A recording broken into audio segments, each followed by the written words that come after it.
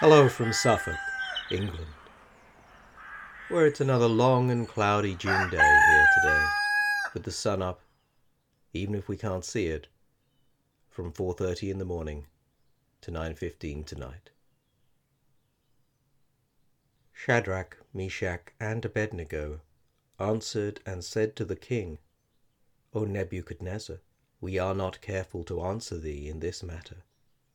If it be so, our God, whom we serve, is able to deliver us from the burning fiery furnace, and he will deliver us out of thine hand, O king.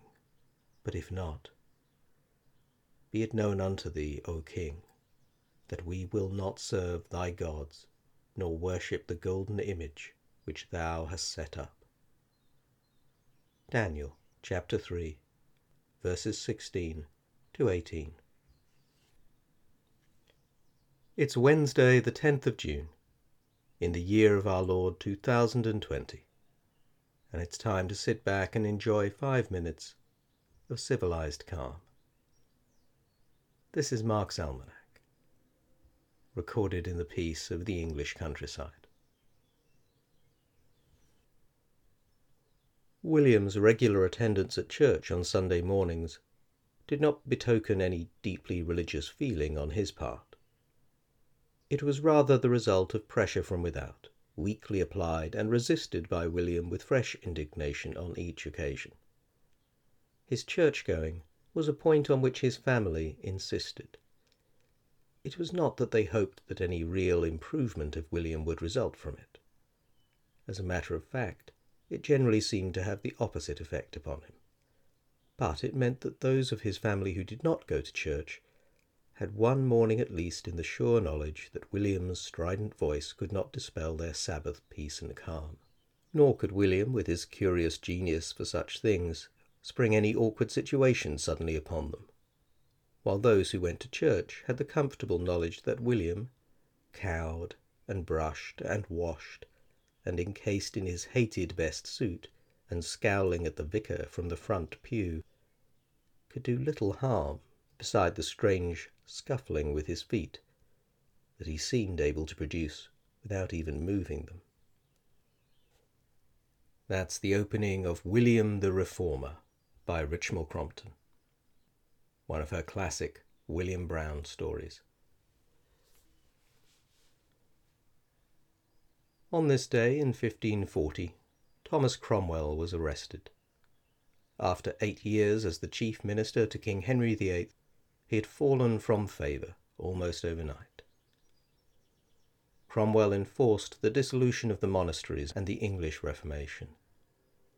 One rebel against this, the first Baron Darcy, warned Cromwell on the scaffold that others that have been in such favour with kings as you now enjoy have come to the same fate you bring me to. And arrested at a council meeting on the 10th of June 1540, Cromwell's Order of the Garter was torn off. His titles and property were stripped from him. It was proclaimed that he could be called only Thomas Cromwell, cloth carder. Condemned without trial, the great favourite was executed on the 28th of July, although the mercurial king would later regret his decision.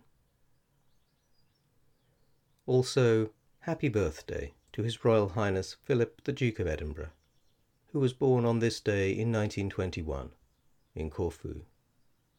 Some villages on the island of Tanau Vanuatu still worship him as a god. Here's a poem. Bright is the Ring of Words by Robert Louis Stevenson. Bright is the ring of words when the right man rings them. Fair the fall of songs when the singer sings them. Still they are carolled and said, on wings they are carried, after the singer is dead and the maker is buried.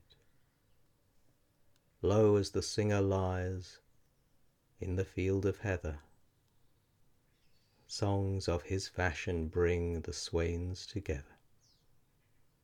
And when the west is red with the sunset embers, the lover lingers and sings, and the maid remembers. That's almost all for today.